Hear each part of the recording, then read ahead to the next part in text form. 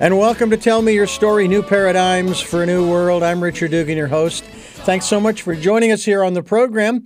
I always like to jump right into the conversation with our guest, who is today a woman who is going to share with us some very interesting things from the ancient Jewish mystical traditions to help you and me find our path to transformation. Catherine Shainberg is my guest. And Catherine, I want to thank you for joining us here on the program. Oh, thank you so much for having me. Well, I tell you, one of the areas that I have always been fascinated by in today's conversation especially is, if I'm pronouncing, because people pronounce it differently. Yes. Some say Kabbalah, some say Kabbalah. And if I'm correct, it's the same word translated into the tree of life. Is that correct? No. That's something separate. The tree of life is part of the Kabbalah. Okay. I say Kabbalah. Kabbalah really means to receive. Okay. And so it has to do with inner reception, if you want. If I look inside as a revelation, I'm receiving the knowledge, right? Or the wisdom. And I will say that some of my favorite conversations on this program have been with rabbis because I am aware of, have no direct knowledge of the level of study that they must go through. And it's just fascinating, some of the insights that have been shared with us here on this program. And I'm looking forward to the same kinds of insights from you as well as we take a look at how the ancient Jewish mystical traditions help us answer our most urgent questions and transform our lives. And you have, your latest work is the Kabbalah of Light. Which is you're helping us to provide, you are providing us, I should say, with a step-by-step guide that helps us to tap into the subconscious to activate powers of manifestation and creativity using a practice passed down over centuries. How much of this information regarding the Kabbalah, how much of this information is, potentially even predates Judaism? Well, we can say predates Judaism because the original Kabbalah, the one that I actually teach, is about looking inward. So looking inward has happened to us from the very beginning. We look inward when we dream at night, right? We're asleep, so the conscious brain has gone to sleep, and we can see much more clearly what the subconscious is doing, right? And so I often say that we can go to the very beginnings of the Bible where God hovers over the waters, the dark waters. And immediately light appears. This is a very interesting thing because this light is very different from the light of the sun, the moon, or the stars.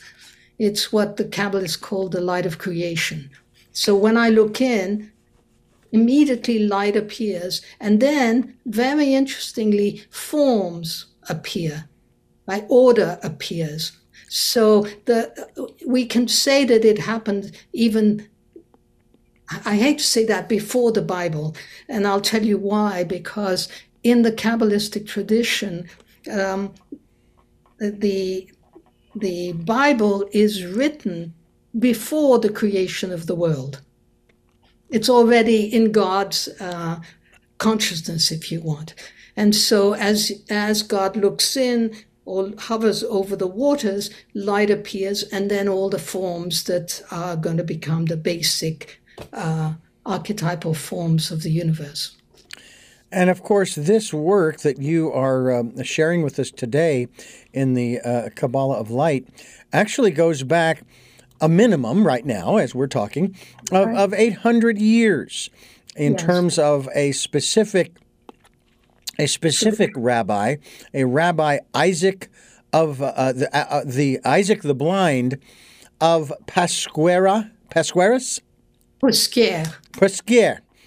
Okay. It I doesn't don't. exist anymore. Posquer is a town in the southern France that's now called Vauvert. Okay. And at the time, 800 years ago, there was a very, very big learning center that was run by Isaac the Blind, right? Um, and he was called blind. The big question by the scholars is, was he really blind? Clearly, from all of his descriptions of his visions, he wasn't blind, right? He had extraordinary colors, extraordinary visions. So I think that it's a metaphor, one that you also find in the Bible with the patriarch Isaac, who's also blind and who lives in tents, which is another metaphor if you want full looking inside, right? We talk on this program a lot, every program. It's part of the particulars that I share about when you can hear the program, where you can find it online, and so forth.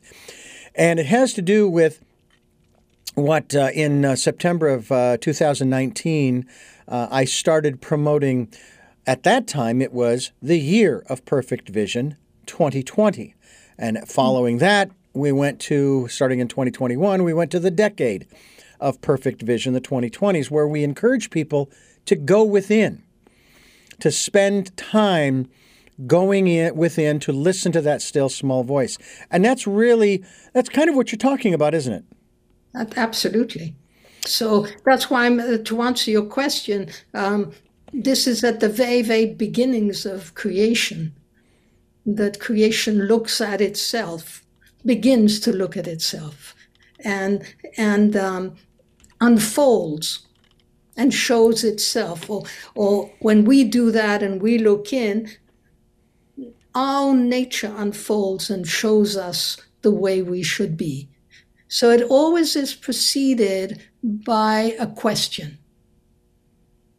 Right? The question being, well, who am I, let's say? So I look inside and I ask, what does it feel like in this body, right? So in the night dream, there's always a question. And the question really comes from, let's say I have an anxiety, I'm worried about what the boss said. That's a question that starts to move all of the millions of bits of information that are the great river of the subconscious, right? Mm-hmm. Or our own nature. And we live in nature, so our own nature in nature is beginning to show us an answer to our question, right? So it short circuits the conscious mind that's analytical and logical, and it goes straight to the revelation. Now, my understanding that from my own personal experiences, especially, that when I listen to and follow the promptings of that still small voice, right. I have given my still small voice a name, as it were, or at least a title of my friend. And it took a while. Yeah, it took a while to trust, because I wasn't quite sure what was going on, but I knew, well, I mean, it was coming from me. I mean, nobody from the outside world was telling me which way to go. And I've shared this story before where I'm bicycling to work one day, and where I was bicycling through were farm fields, and they were basically 1 mile square. And I think I was about 4 or 5 miles from the radio station I was working for. And I was told, okay, at the next intersection, you're going to turn right. Then you're going to turn at the next intersection left, the next intersection left. And then when you get to the next intersection, you can turn right. Basically, I'm going 3 miles out of my way. And I went a half a mile past the first intersection, and the prompting would not go away. I mean, it just was persistent. Now, okay, all right. So I turned my two-wheeler around, went back to that intersection, and I followed the directions. I don't know why it was doing that. The only conclusion I was able to come to at the time was it wasn't that it was I was avoiding an accident or whatever that might entail. It was, you say you trust me, Do you really? All right, if you do, then here we go. And nowadays, it's less of hearing the prompting as much as now I am just sensing, okay, turn here. And, and every once in a while I'll come to a fork in the road, and it's kind of like the thought is, which way? And I've actually gotten the impression, doesn't matter, whichever way you want. Feel free to go whichever way you want. Right. And but you're talking about something so important, because many people get very confused. They say, I look inside, it could be fantasy, what I'm receiving or what I'm hearing. Yes. And there's a very great difference between revelation and fantasy, or true imagination and fantasy. And so was listening to the inner voice and checking it. I call that verification, right? So if the inner voice says, when you take your bicycle, and you're wearing this bracelet, you're going to lose the bracelet. I would always tell my students, lose the bracelet. It's worth it to find out. It's worth it to find out that truly it works, right? That I'm hearing the inner voice, the still small voice that the Bible talks about, right? That Elijah talks about, right? Exactly. So, the still small voice is the subconscious speaking to us. That is our nature, knowing. Our nature is far more extended than we realize. Right? We think that we have a body and this is our boundaries. But if I look inside of my body, it starts to extend and extend. I am connected by energetic patterns, what I call dream fields, to the rest of the world, to the world itself, but also to the people that I am close to, right? So I call that the dream field. And the dream field is going to tell me, turn right. In fact, this is what happened to me once in Jerusalem. I heard clearly, turn right.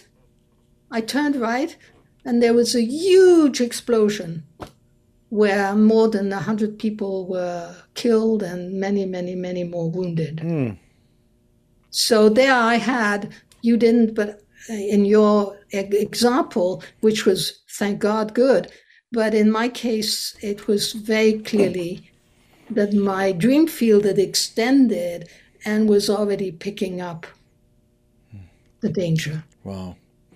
We're talking with Kathryn Shainberg. She has a website I want you folks to go to, the School of Images, theschoolofimages.org. That is the website. And, of course, the title of the book that we are talking about here is The Kabbalah of Light. We hope that you will go to the website. Amazon, I'm sure it's available on. I'm curious. I ask this question nowadays of most of my guests, and that is the book in audible form, or are there images in it? And this is one of the interesting things. I had a gentleman who had compiled a book of photographs. And of course, it was a silly question to ask, but I did anyway. And it's, well, it won't translate real well into Audible. But is your book available yet?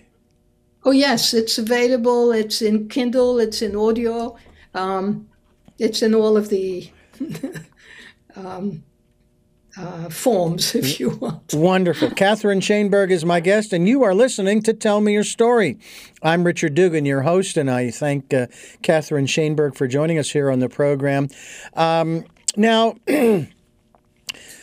before we dive into the Kabbalah, the Kabbalah of Light, as your book title speaks to, I wanted to ask you a little bit about you and the work that you have been doing over the years. You have a PhD.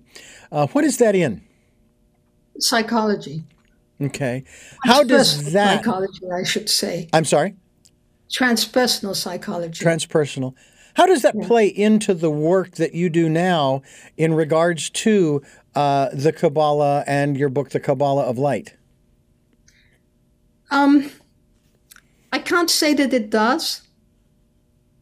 I basically got my PhD to help people who would feel strange about the work, so that if they come to me, they know that I am trained, but my true training is Kabbalistic. And I spent 10 years of constant presence at my teacher's, Colette Aboulker-Muscat, who was a direct descendant of Isaac the Blind's tradition, right? That tradition was held in her family for many, many, many generations. So all the work that I do is based on that. It's based on a transpersonal understanding, if you want, that it's not enough to just talk about psychology. We need to talk about other layers of the human psyche. And the deepest, of course, being the soul, the spirit, right? The numinous experiences that we also have. And so psychology, the level of psychology is the first level that I consider. So somebody comes to me and they generally have an issue. And if I ask them to look in, the first thing that we always see is the garbage on the surface of the subconscious. It's a little bit like the garbage on our oceans. Yeah. So we really need to clean that up and to unblock that, because the subconscious is an incredible, great, powerful, and dynamic river that flows, according to the Kabbalists, from the Garden of Eden. And this great river must flow. It can't be blocked. If it's blocked, we have problems. In the Bible, the Isaac the Blind, a patriarch who lives in tents, his only claim to fame, if you want, is that he unblocks blocked wells. So he's unblocking the river, he's unblocking the source so that it can bubble up, right? So in that sense, there's the level of psychology, which is unblocking the traumas to allow this great river to flow. And then I have access to it. I look in, I ask a question, and immediately it starts to pull itself together and to present me with images, experiences, a still small voice, right? And it's showing me the way. This is such a powerful, powerful thing. When people experience it, that they're suddenly shown, this is the way for you to go. This is the way for you to interact in the world, right? And so once they practice this again and again and again, and they learn to trust it, this is an incredible tool. They're no longer lost in the world. They're no longer lost in wondering what they should be doing in the world, right? The Kabbalah of Light, ancient practices to ignite the imagination and illuminate the soul. And you talk a lot about imagery, especially considering you have the schoolofimages.org. The thought has occurred to me when it comes to the concept. I guess in some instances it's more than just a theory. Some people actually practice telepathy. That it's not the exchanging of or transmitting or receiving of words, because words are so inefficient. They're so incomplete. It's more the transmission or receiving of images. Is that? And again, I'm not necessarily asking you to talk about telepathy per se, but I seem to think that is the better way, if we can, of communicating our thoughts, if you will, our ideas, our beliefs, what we know, and sometimes what we don't know, in imagery. Because even though that's still, there's still a room for interpretation by the listener, the viewer, what have you. I even had a woman who interpreted dreams, and she never actually interpreted them. She just asked the questions that elicited from the dreamer their own answers. Right. Talk to us a little bit about obviously the significance and the importance of images. Well, think of it this way, is that we are really energetic patterns, that before we have words, we come from energetic patterns. So we have, let's say, a blueprint. The first cell becomes 2, becomes 4, becomes 8, and then starts to create 3 layers of the derm and so forth. So we are an energetic pattern. And at first, our body and our experiences have to do with form. Now, the forms are more powerful. They are our original language. This is what is said in the Bible with the Tower of Babel. We all spoke the original language, and then we got confused. That's the conscious mind bringing in words. And words have unfortunately moved away from being close to the experience, which would be maybe words of poets or mystics, and become more analytical. So then we lose the experience, which is always in form.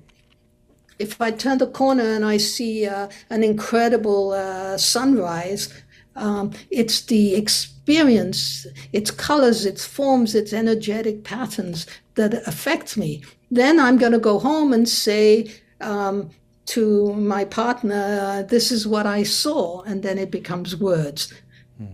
And that it'll be very difficult for the other to truly appreciate what I experienced. So the first experience is always in patterns and forms. And I am very much, it's almost sort of an irony of sorts.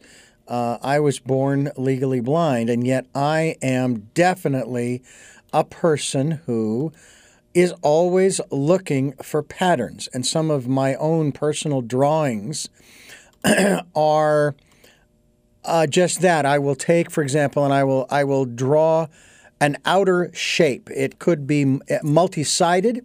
It could be round, okay? It could be, pretty much, anything in that regard.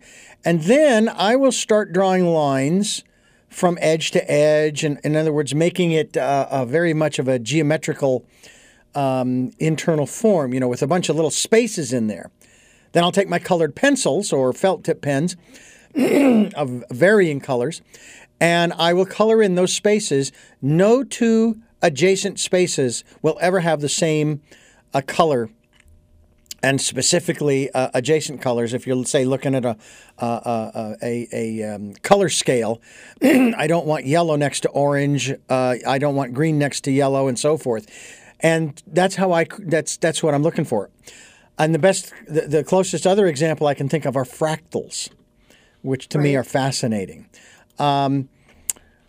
When we are looking at, is there an image of the Kabbalah? I mean, I mentioned the Tree of Life earlier, and one of the fascinating things for me, I'm looking at the Tree of Life one day, and all of a sudden I'm seeing an image I've seen thousands of times before, but not in its entirety as the Tree of Life is concerned. If you're familiar with the original 1960s series of Star Trek, and you take a look at the Enterprise from the front, looking to the back, from the bow to the stern, you see a portion of the Tree of Life.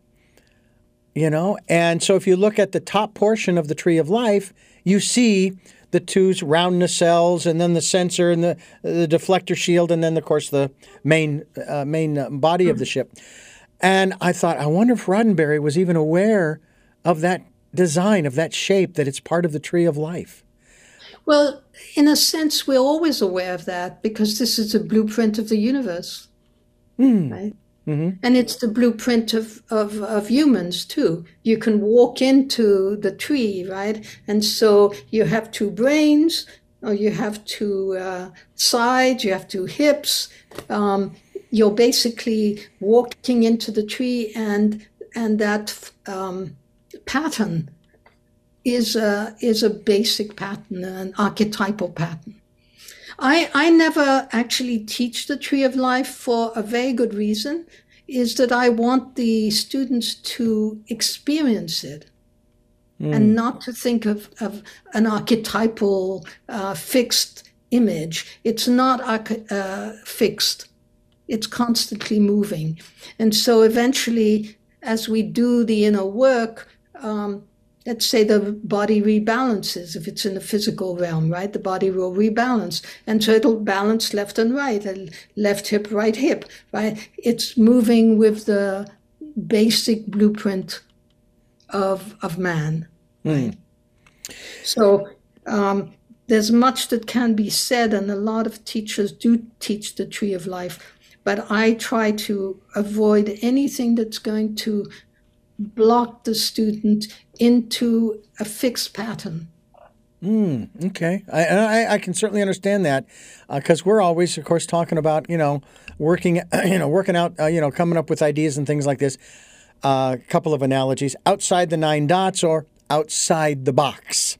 Right. Throw the box away, throw the dots away, and just get creative. We're talking with Catherine Shainberg, and the book is entitled The Kabbalah of Light, and it is the ancient practice to ignite the imagination and illuminate the soul. And we certainly hope that you will go to her website, which is theschoolofimages.org, and find out more about the work that she is doing as we continue here on Tell Me Your Story. I'm Richard Dugan, your host, and it's really a pleasure to have you with us here, Catherine.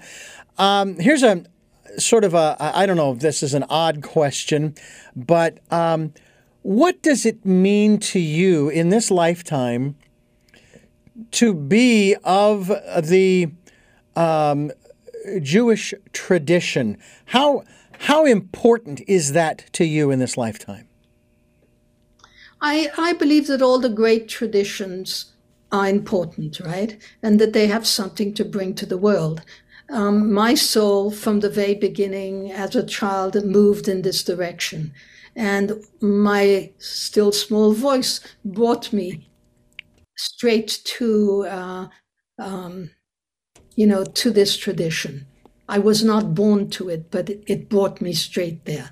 So to me, it's very important because I find everything that I need in this tradition.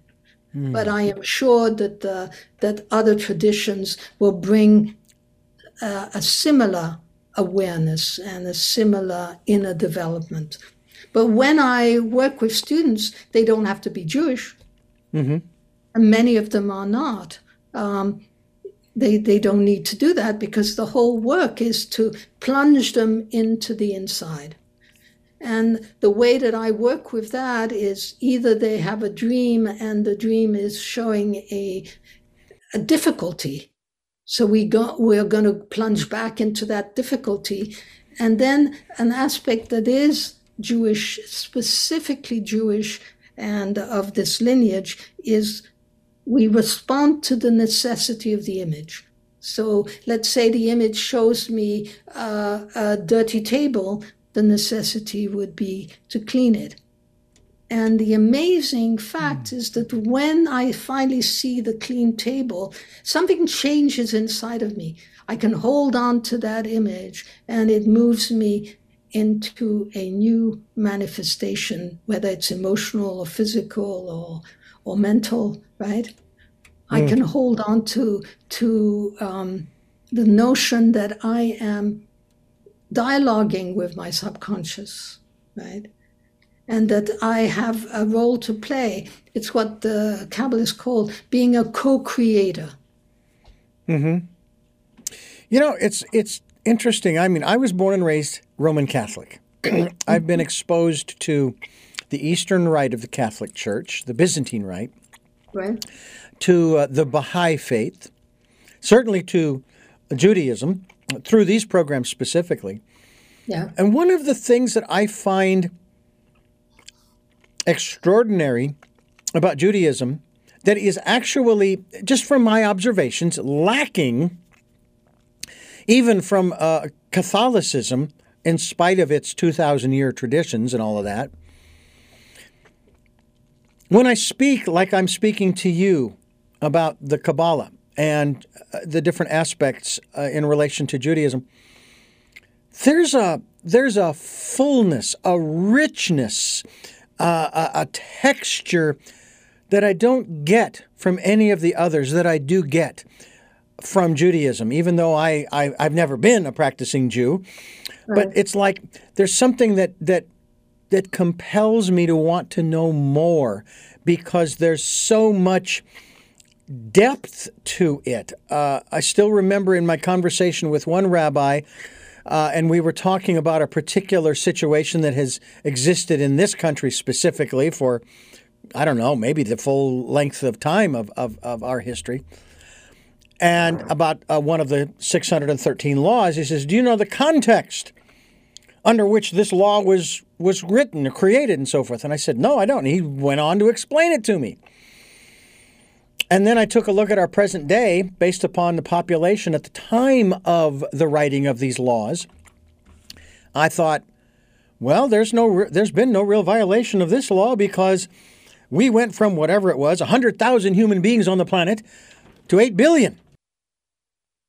And I just find it so, like I said, compelling to want. It's almost like it draws me in. There's something about it. I want to come back then to the dream. You were talking about this woman who's not actually an interpreter. Mm-hmm. We do the same. I call it dream opening. We look at the storyline, then we look at the patterns. But then we do what I call the dream opening, which is take the dream like a diamond, and we can see the many facets of the diamond. Mm-hmm. Now, one of the great things in Judaism is there's no dogma. Dogma is you'll have in the Talmudic tradition, which is rabbinical tradition, mm-hmm. You will have a rabbi saying, this is the truth, and the other one says, excuse me, this is not the truth, I see it this way. And a third one will say, I see it this way.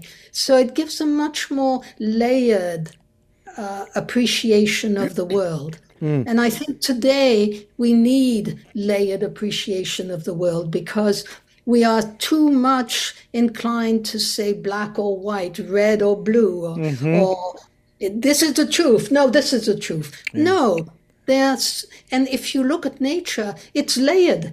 I mean, the worms are important to the tree, and the mushrooms are important to the tree, and the worms are important to the mushroom. And so all of these layered needs, we need all of us. And we need to interact and find out what the other one is really feeling about. And this is fundamental to the spirit of Judaism. Catherine Shainberg's my guest. The Kabbalah of Light is the title of the book, and the website is, pardon me, theschoolofimages.org, and this is Tell Me Your Story. I'm Richard Dugan, your host, and we are talking with Catherine Shainberg, who is sharing with us her insights and her research and all the good stuff that we try to share on this program, Catherine. What we do is we lay out this smorgasbord, this huge, and by the way, we're getting ready to celebrate our 15th year of doing these programs. Congratulations. And this table is enormous, and we ask people to come to the table and partake of those things which maybe they're interested in, but that resonate with them. We don't want them to partake of anything that they don't feel comfortable with. But what we do ask them to do is take away what it is that they're going to, that they feel comfortable with, and then come back and maybe try something new. Take a step outside the box or the 9 dots and try something totally different. And maybe it's a little off the wall, but you may find that there's something in there that kind of resonates with you, that helps you along your path. And that's one of the things we want to talk about in regards to the Kabbalah of Light in terms of, as you mentioned in the subtitle, illuminating our souls. And really searching for, and a lot of people are, their path in life, which, if I'm understanding many of my guests to say, is it potentially might change as you move through, and I like to refer to it as you float down the river of life, allowing the currents to carry you where they will towards your life's purpose. It might change. You might, maybe glide over to the east bank or then over to the west bank, back to the center and so forth and so on. Well, I think that's so important. I always tell the students, don't hold on to one image or one idea. Be open to many, right? Don't hold on, because then we fix it. The one thing we have to understand is that learning to look inside, we can trust the subconscious to show us the truth. And the truth may take us down the river and left and right and to other parts that we never thought we would ever get to, right? Yeah.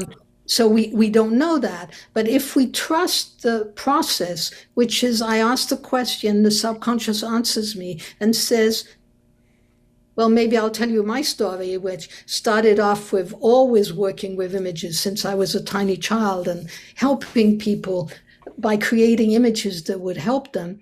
And when I went to college, I was studying art history because that was images, and I understood images, and that was important. And I would think, if I look at the painting of a Matisse and I take out the lemon, it's going to change the whole feeling of the image. And so I knew that I could help people by helping them to move those images. And then, like you, I kept on hearing, go to the Middle East. Why to the Middle East? Anyway, I went to the Middle East because I always followed that inner voice. And I went all over the Middle East. And then it said, go to Israel. And I said, why would I go to Israel? I had no interest, not being Jewish and not knowing the work, right? So I went to Israel, although I had a scholarship to a big university here in the country. And I stayed there for 2 years, not understanding what in the world I was doing. Until one day I heard the name Colette, talking about a French socialite, if you want, in Jerusalem. And my head exploded into light. I knew I had to go there. And that's how I met my teacher, right? So if we trust the promptings of the inner voice, they're always going to take us where we need to go. This is why I have a lot of hope. Because if people learn to do this, and to do this, let's say, companies of dreamers, we have a whole community of dreamers all over the world, right? So this is a company of dreamers. And we, in a way, we dream together. One of the things that I do is classes where I give them many very short inductions to open up different aspects of their inside to explore, right? And they're dreaming together. They are moving in a way, in a more communal, larger way. We're building a new world this way. Yeah. And one that is not connected so much to all the facts, because we have them out there, and right, but to the truth. Yeah, it's interesting. Where the world really wants to go, right? And isn't that interesting? You make it a very interesting and very profound distinction between the facts and the truth. Right. And there is a huge difference, because it depends upon, for example, there's a universal truth that I have found, and it's probably expressed in the Kabbalah as well, that there is always an exchange. Einstein probably said it best: for every action, there's an equal and opposite reaction. The Hindus you might say, would call it karma. But the reality is that is the way that it works in this universe. And there can't be a giver if there's no receiver, and vice versa. I remember many years ago, I struggled with this for a very brief time, because people would come to work at the radio station I was at. I would ask them to do something that was in the job description list. Oh, no, you don't pay me enough to do that. And I could have gone down that road. But I was given the opportunity to do interviews, and that's when I started really getting into doing interviews. And I began to taking a look at that after 5, 6, 7, 8 years of doing them and realizing when it comes to this law of exchange that I was getting an exchange with all of the extra work that I was doing, aside from doing the interviews. I was given the opportunity to do the interviews. I was making the contacts. I was getting the experience doing interviews. I was getting the materials. I was actually making friends with most all of my guests. It was really fascinating. I mean, there were, and it just, the list goes on of all of the things that I was going to, I realized, you know what? I may not be getting the exchange through my paycheck. And I think that's where people get really bogged down. They expect the exchange, whatever, however it's going, to be through a modality that they expect. One would have, we should have a different bookkeeping. Money. Yeah, exactly. A heart response and so forth, right? Exchange of ideas and so forth. These would be different levels of worth of the exchange. Absolutely. You're absolutely right. One of my observations is, because I keep hearing this phrase used when describing the foundations for this country, that this is what's been said, that this country was founded on Judeo-Christian ethics, if you will, or right. Principles. Well, one of the probably Judaish as well as Christian principles is you worship God, not mammon. This country right now, and this is an observation on my part, is not founded on is not living by Judeo-Christian principles because it worships mammon. You talked about we need a different set of books. Yeah. Well, everything is based upon the economy. It is very unfortunate. Yeah. The worth, it's all about, consumering. Yes. Consumer products, right? Producing and consuming. Producing and right. consuming. And we're destroying the world in the process, unfortunately, right? Because our earth depends on our interaction. Mm-hmm. I love my garden and I love what it produces for me, but I have to give it what it needs. Yeah. And so this interaction is so important. If I go beyond the interaction and I put pesticides because I want a lot of tomatoes, so I'm going to put a lot of pesticides, I'm basically destroying the renewability of my garden. Mm-hmm. Yeah. Yeah. And this renewability is what I'm also talking about on the inside. I need to do the work of dialoguing. It's all about dialoguing, really. Mm-hmm. I dialogue with my garden, or I dialogue with my inside garden, and this produces the amount of tomatoes I need, not more, not less, but happy for the garden, happy for me. And if it's not that kind of dialogue, then we have lost respect and attentiveness and listening. We're no longer listening to nature, our nature, and nature itself, right? I can hear somebody out there saying, oh, Richard, you must be anti-capitalism, anti-free enterprise. No. What I am saying is that there has to be another way. Oh, well, what is that other way, Richard? I don't know. But what I do know is that we have the minds and the intuition to guide us to those new ways. That's kind of what we talk about this all the time on the program. It's one of our slogans. Giving people choices and knowledge of those choices to help make their dreams come true, and looking for those new ways of living. Just look around you. The old ways, they don't work. And we want them to work for everybody. And I'm not talking about a utopia either. No, it's not a utopia, this dialogue, this listening. In fact, one of the great prayers, the greatest prayer in Judaism, is called Shema, which means listen. Shema. Listen.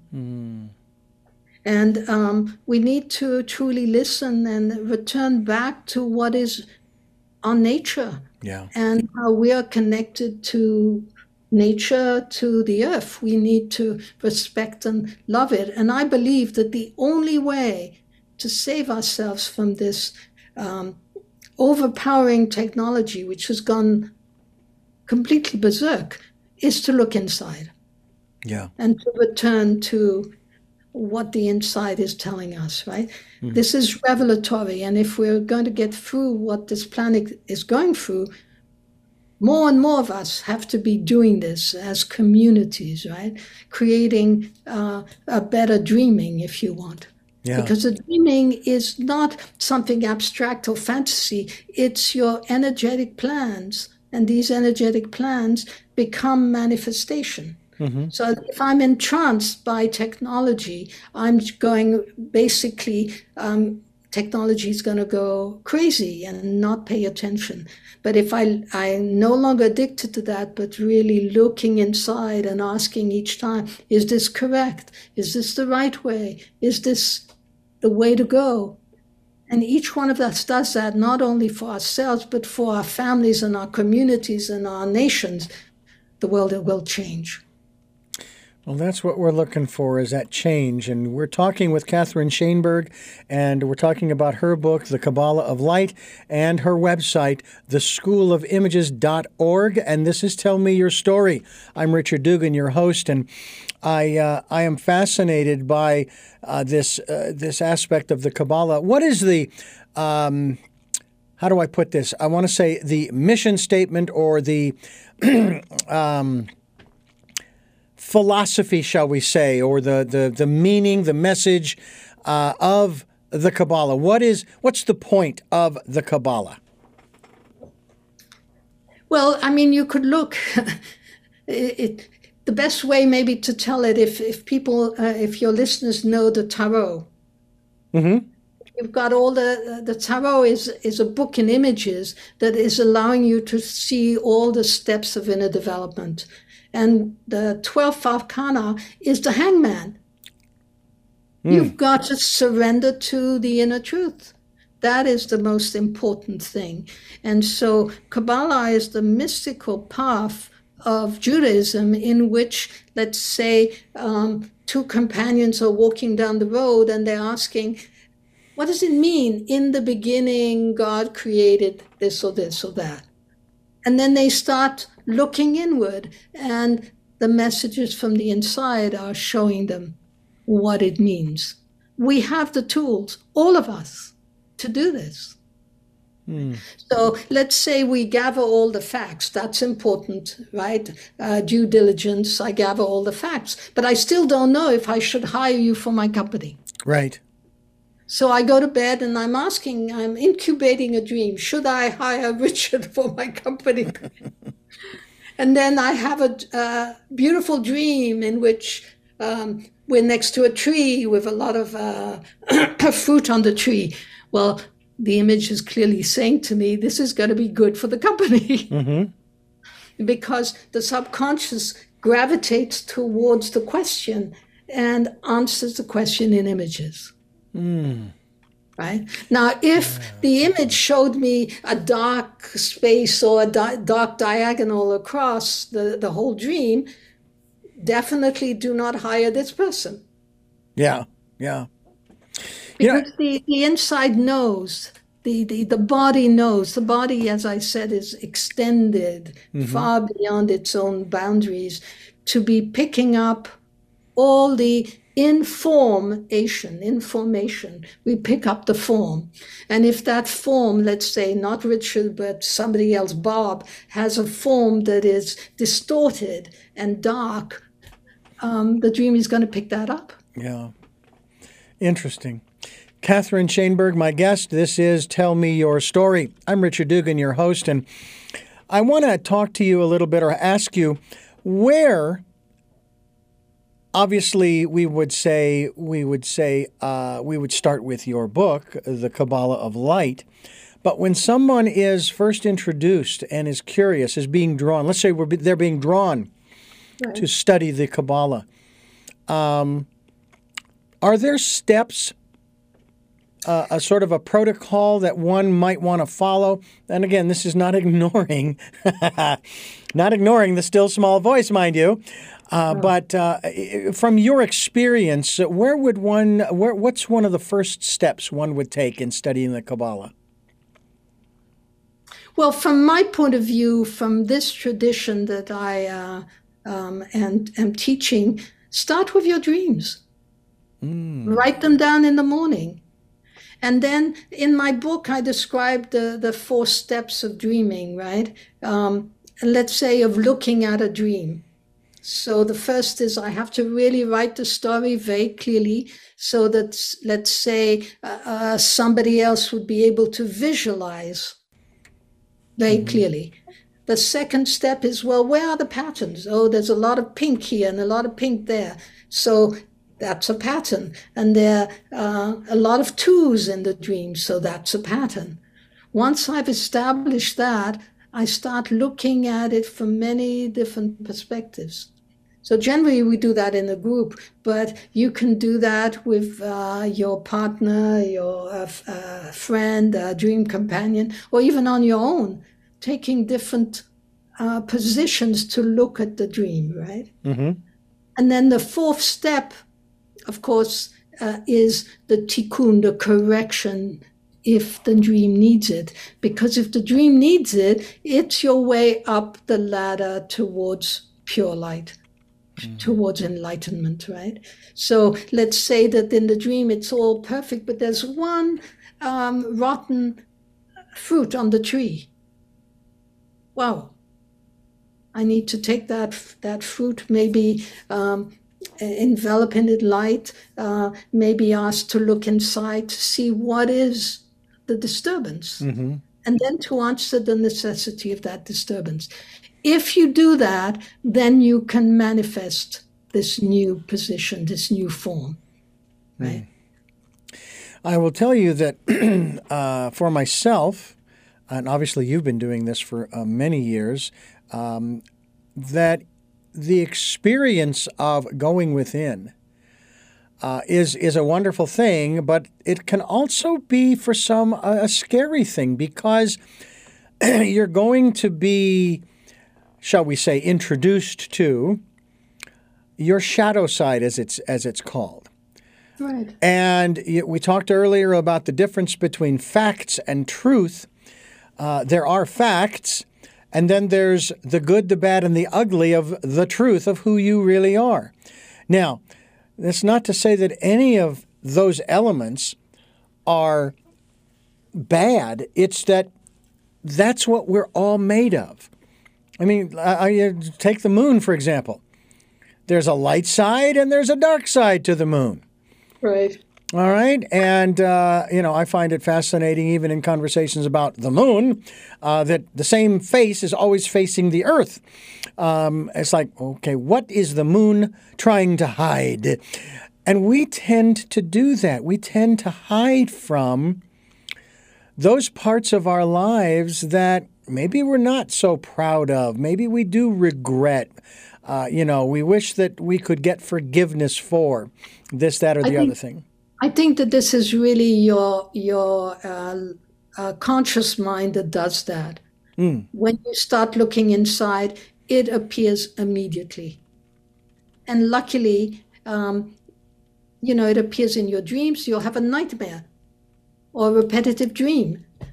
And if you know that you can dialogue with it, repair the necessity, then it's not as frightening, right?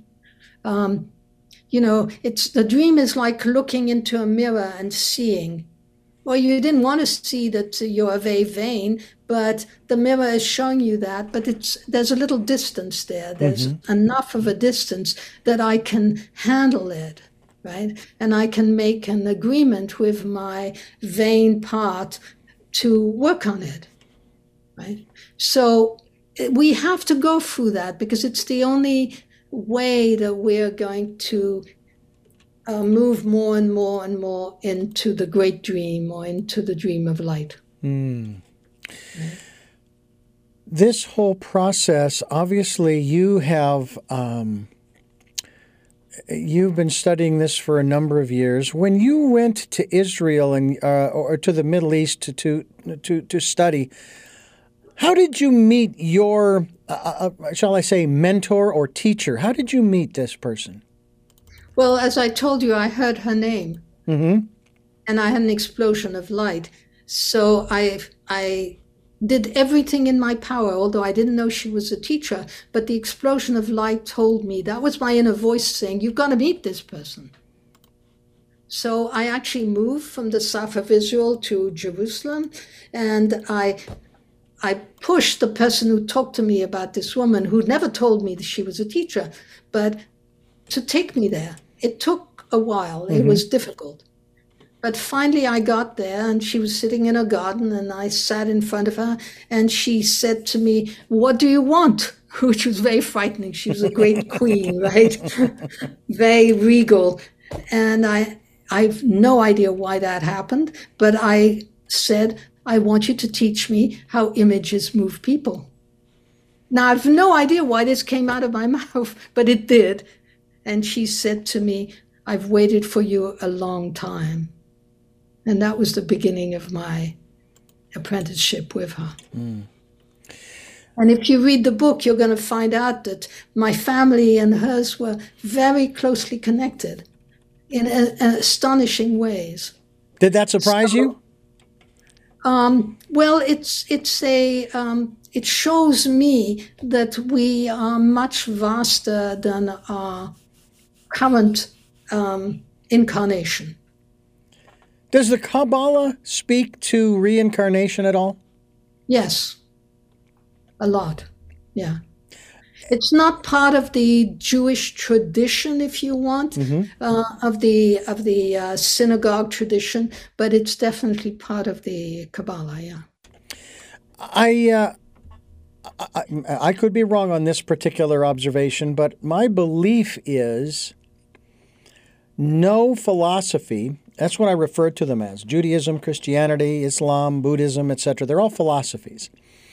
No philosophy comes out of a vacuum. So, from your experience, your learning, what came before Judaism? The truth. Now, interesting you say that. Today we do know that because, of course, science has told us there's a Big Bang. Mm-hmm.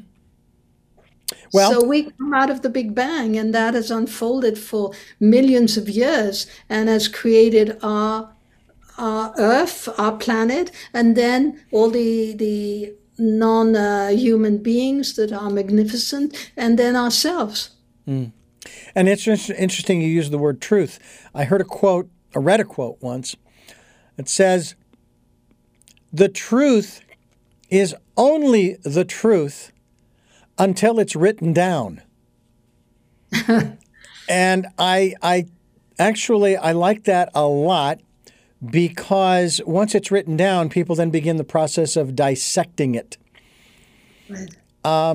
One of the things that I studied some years ago, and I know that you'll be able to elucidate on this, we talked a little bit about this earlier, in regards to the Hebrew alphabet, 22 characters, and each one has its own legend, has its own color, its number, vibration or tone. I mean, it has a story behind it. Then you start combining the letters into words, whole new legend. Words into sentences, into paragraphs, into chapters, into books. Right. And it is multi-layered. Right. The moment you translate it into another language, all of that is lost. Absolutely. And there is a part of me that really, and I'm not criticizing our educational system, that's not where I'm going with this, but I really wish that, especially in catechism class, they had taught us about the origins from which Christianity grew, and that's Judaism. Because if the truth be told, another observation on my part, all Christians should be Jewish, because Jesus was not a Christian. He was a Jew. He never converted. He was, is, and always will be Jewish. That's true. But we have to think of it in larger terms, which is that he embodied a movement, an unfolding, if you want, in the world that then became known as Christianity. True. Right? And the whole story of resurrection and movement from hell back to heaven, that whole journey was clearly important for many, many people who were enslaved at the time, and who could then find a story, a massive, magnificent story to lead them, right? So I think that, he was Jewish, and everything he says, you can actually read it in the Bible. Right. He was a great master, steeped in Judaism, but it somehow evolved into something that was needed in the world in a different way, right? Yeah. I've also, I recall reading in the early days following his ascension, if you will, that the term at that time, Christian, was used by the powers that be as an insult. It was profanity, if you will, in that day, and yet those who follow Jesus as their Savior, they have taken on that name, that word, if you will. And I thought that's very interesting that they would choose that word over some other. I can't even think of what other word they might have chosen, but that's what they chose. And I thought that was rather interesting, and it draws me to this issue of another, you might call it universal law or what have you, or principle, that words have power in whatever language they're spoken. Well, if you get back to Judaism and to its letters, it's said in the tradition that the world was created with these letters. Now, these letters are blueprints. So if we take the bet, which is like a bee, but it has it's an enclosure and then a little opening. It's like a house. It's creating that particular value in the world. That form will keep you safe and will allow you to move in and out, right? So each of these letters is a blueprint of a particular movement that we need to be human, if you want, right? Yeah. Like I said, I feel as though my education began after I got out of the traditional educational system, because doing these programs, I should have my PhD in eclectic studies. It is just fascinating, and again, it kind of goes to the point of each of the letters in the Aleph Bet has its own story, and I did not know that about Bet. Well, that's why translating the Bible is a difficult endeavor, because each of the letters has meaning. When it was written in the beginning, there were no spaces between the words. So you could read it in many different ways. And that's the key. The paradox is the key to Judaism, right? That we are allowed to think in opposite ways and yet hold these opposites together and create something new. Yeah. And so dogma is not what we're about. It's really about picking many of the strands of reality and bringing them together into a new reality.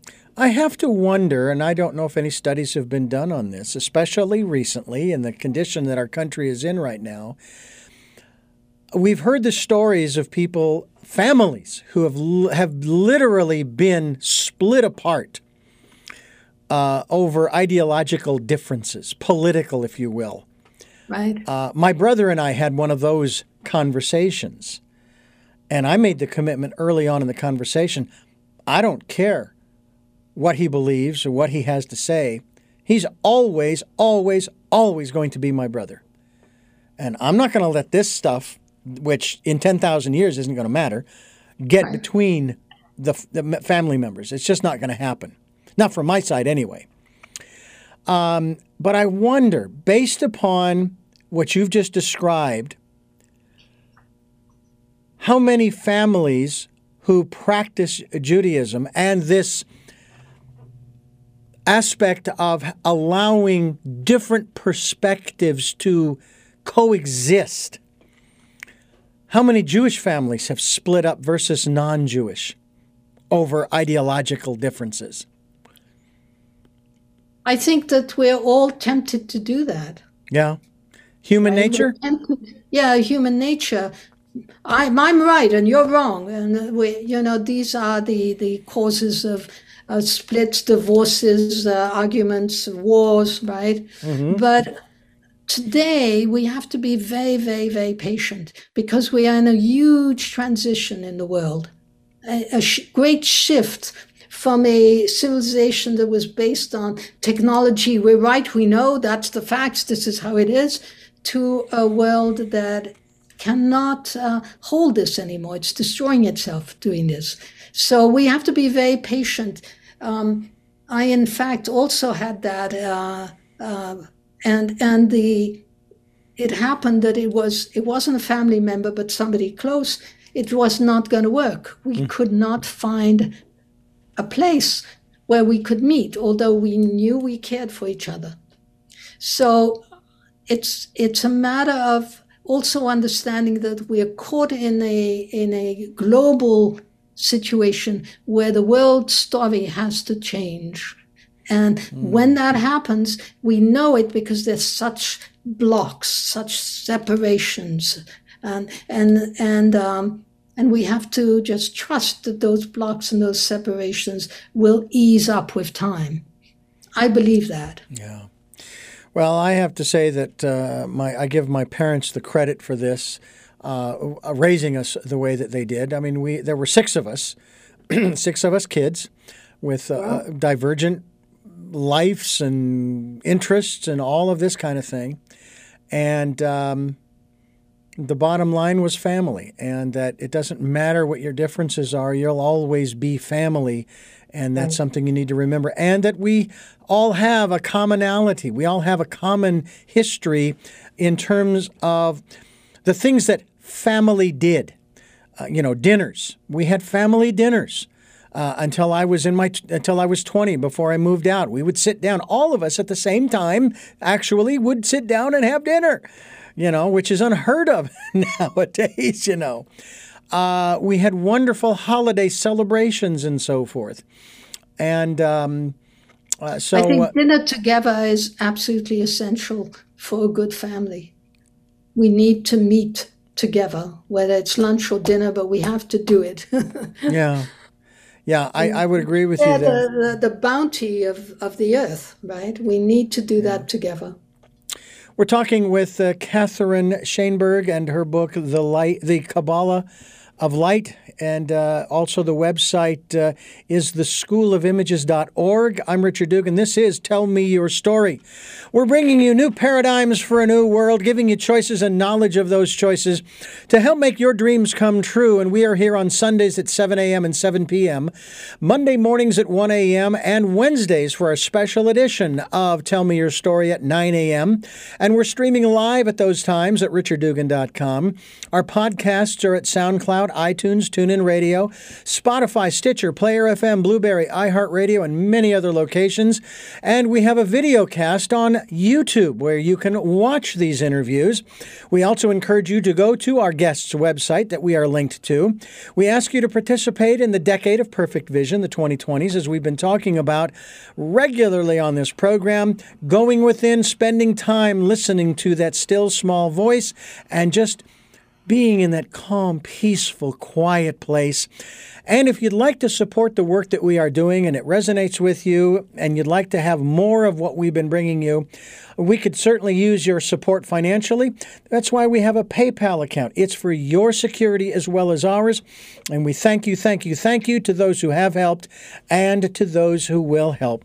Catherine Shainberg is my guest. Her book is entitled The Kabbalah of Light. And is there a specific, shall we say, accurate text of the Kabbalah? No, there are thousands of texts, but the most well-known, the most influential is the Zohar, that was written in the 1400s by a man called Moshe de Leon, although he says that he was really just taking dictation from a sage of the first century, Shimon Bar Yochai. And I believe that there's no text except the inside. Wow. And so we could write the Zohar again and again into bigger and more pages, because each one of us is writing the Zohar, right? And the Zohar means the illumination. So the Kabbalah, in essence, is a very personal and individual, shall we say, way of life. Yes and no. Yes, because it starts with the individual, and no, because at some point this is like magnetism. I've changed my inner form, and it's going to affect the people around me, and they're going to start being, let's say my form was like that, all rounded, and then people kept on banging into me, right? But I've changed my form, and now people can't come banging. They'll come and pray with me, or they'll come and speak to me in a different way. So I can't remember where we were going, but well, basically, the Kabbalah being a personal, yes. and you So know, it's you raise communal. Yeah. It's also communal. And you raise an interesting point too. There are several. I guess they call them old wives' tales. One of them is sticks and stones will break my bones, but words will never hurt me. Well, my belief is that words have power. They do. Power, those words can do damage. They certainly can do damage based upon the intent. But then there's another one that you kind of alluded to that says, and I've been told this many times when I was a kid growing up, Richard, you can't change other people. Well, I modify that to say, actually, that's not true. I can change other people, but I can't do it with the intention of changing other people. I do it by changing myself, just as you described. Exactly. That was what I was going to say. If I change my inner form, now it's a different form. And everything that comes to me is now going to adapt to that form. It's like a great puzzle, if you want, right? It's not going to come in and fit in because I'm no longer that form. So this puzzle piece is going to go away, and it may change its form at that point. Decide that because this is so strong for it that it'll then want to change its own form. So I do that very often with students who have difficulties with their families. We don't talk about the mother and all the difficulties of the mother. We start changing the emotional tone and belief system surrounding what that person has inside. What does it look like? What color is it? How would you like to take care of the red inside? Well, let's mop it up and clear it out. And now how does it feel? And then the person changes their form. And lo and behold, they'll go and spend Easter or Passover or whatever with the family, and the relationship with the mother has changed.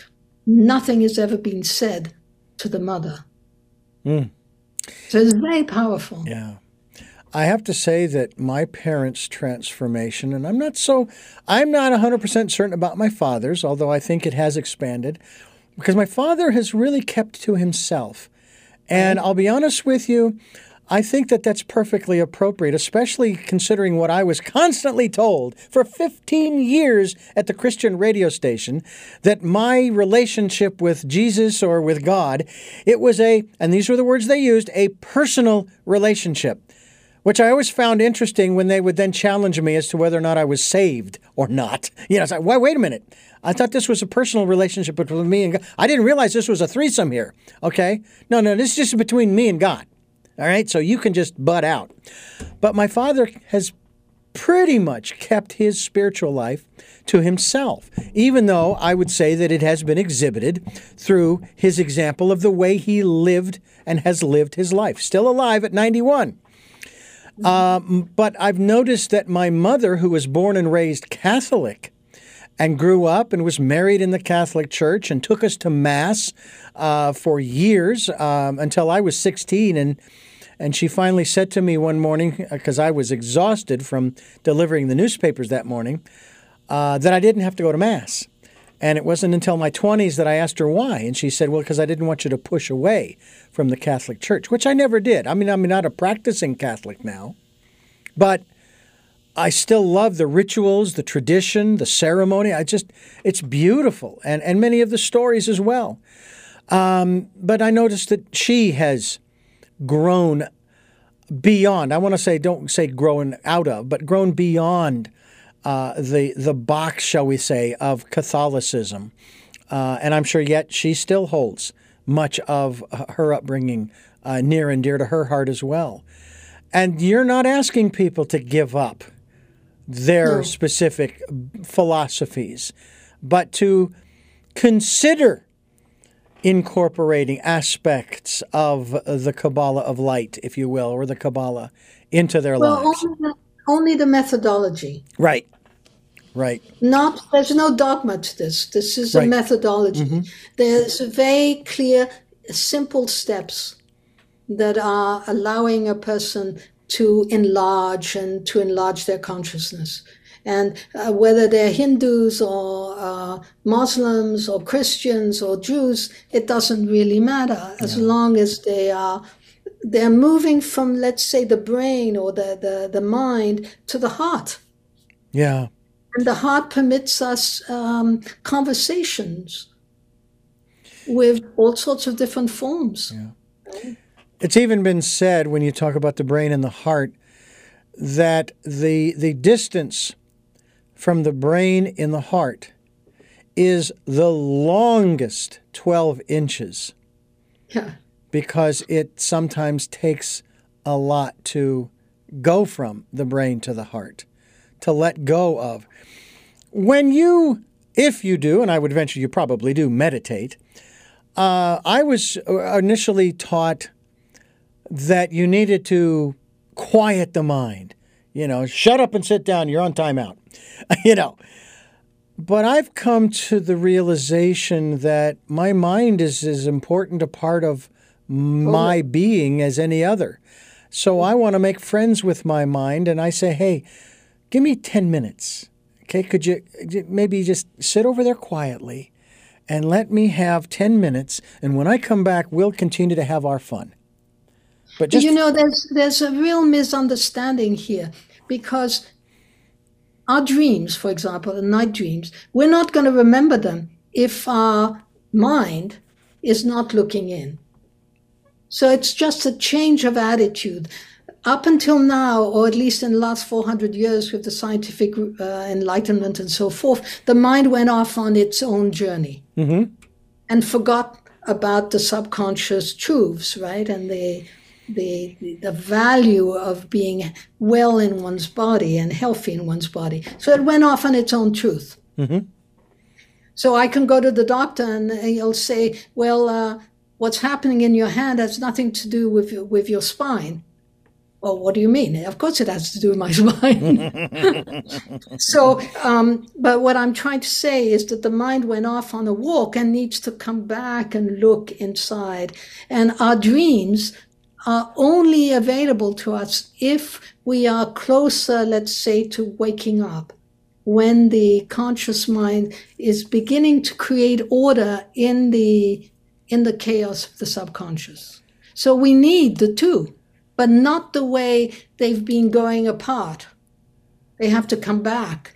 It's like the Empress and the Emperor in the old tarot decks, where the Emperor is turned towards the Empress and he loves her. Right? She's the subconscious and he's the conscious mind. We need to come back to that, not to play this game of women on one side and men on the other, and we all hate each other. Right? So to reform that philosophy I just described, no, don't give me 10 minutes and you stay over there and try to stay quiet and I'll be back. Come with me and stay quiet and listen. So in other words, invite the mind to join you. Exactly. To look in. That's even better. Yes. That's even better. Because, I mean, think about that from the standpoint of say, a parent and a child. And the parent wants to go wherever the parent wants to go. And the child, well, can I come too? I want to come too. You know, so no, I'll be back in whatever, and I'll be back and when we'll have our fun. Whereas you're going to do more good in fostering the bonding with the child if you allow the child to come with you and experience with you. And that's not to say that the mind is a child, although sometimes. Well, I like that a lot better. Conditions. We say to the child, you can come, but you've got to be very quiet. Shh. So we want the mind to let go of its belief systems so it can truly observe, which is what the mind should be doing, observing, right? I'm sorry, but that's powerful. That really is. So bring it along. Bring along the mind. Right. Bring it along, but again, shh. Yeah. And so I have a method that's called sapphire imagery, which creates, it's a short induction that creates a little jolt in the mind. So the mind's, okay, you don't want me to talk, so I'll be quiet and I'll look. It gets the mind out of the way with all of its facts and all of its analysis and all of its doubts and all of its difficulties, and it just is there present, right? Yeah.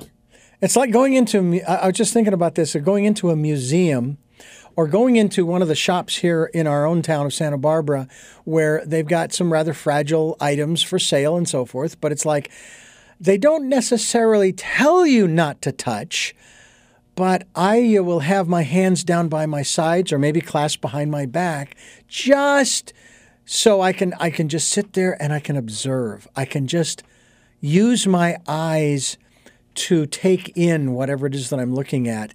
And if it's something that speaks to me, then I might pick it up and purchase it. It's that same kind of thing. That's what. That's just what. What's that? If you can afford it. Exactly. If you can afford it. Catherine Shainberg is my guest, and her book is called The Kabbalah of Light. And she has a website, and it is theschoolofimages.org. That's theschoolofimages.org. Catherine, we're going to be linked to your website as well so that folks can find out more about you and the work you're doing. And we certainly do encourage people to pick up a copy of your book, which is The Kabbalah of Light, as we continue here on Tell Me Your Story. I'm Richard Dugan, your host, and Catherine, I want to thank you so much for the time that you have given us here on the program. And this has just been an incredible eye-opening experience for me personally in some of the things that we've talked about. It's just fascinating, and I hope that, and I may have to go back and re-listen in terms of reminding myself of the story you told of the letter B, or the bet in the Aleph bet, if you will, of the Hebrew language, as well as some of the other elements that you've shared with us, as well as from the book that you have, The Kabbalah of Light, and your website of theschoolofimagery.org. I really do appreciate your time. The School of Images. Images. I got it right every time I put that one. Theschoolofimages.org. And I thank you so much for being with us here today. Thank you so much. I've enjoyed the conversation. Well, that's what we have here, our conversations. It's not one of those, let me ask you a question, you answer, I'll ask you another question. I heard somebody tell me just the other day that they did an interview with someone, and it was one of the hardest interviews they'd ever done because the interviewer was obviously working off of a list of questions, right, and really wasn't listening to the guest. No, most probably. That happens. And it's unfortunate, but, I'm sure some information got through. I do have 3 final questions that I want to ask you, that I ask all of my guests at the end of our program. But before I do, I want to remind you, the listener and the viewer, that you are listening to and watching Tell Me Your Story, New Paradigms for a New World. We are giving you choices and knowledge of those choices to help make your dreams come true. Sundays at 7 a.m. and 7 p.m., Monday mornings at 1 a.m., and Wednesdays at 9 a.m. with our special edition of Tell Me Your Story. And we are streaming at those times at richarddugan.com. Our podcasts are on SoundCloud, iTunes, TuneIn Radio, Spotify, Stitcher, Player FM, Blueberry, iHeartRadio, and many other locations across the internet, as well as on YouTube for our videocast. And you can go to Richard Dugan and Tell Me Your Story, and you can watch these interviews. We encourage you to subscribe so that you can be notified when a new interview is posted. We also ask that if you can do so to support us financially, we have a PayPal account. It's there for your security as well as ours. And we appreciate every penny, nickel, dime, whatever you can afford to send us. You know what? We'll even take energetic support as well. And then we ask you to participate in the Decade of Perfect Vision, where we ask you to go within. Take your mind with you. All right? Hold your mind by the hand. Tell her, shh, quiet. This is like a library here, okay? And just be still and listen to that still, small voice. And with all of that being said, the first of my 3 questions to my guest today: who is Catherine Shainberg? Nobody's ever asked me that. It's me.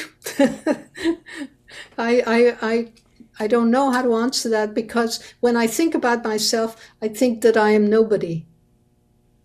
And when I speak, it doesn't come from me. It really comes from another place. I don't know where it comes from. A vast inner wisdom that is not mine, but it comes through me.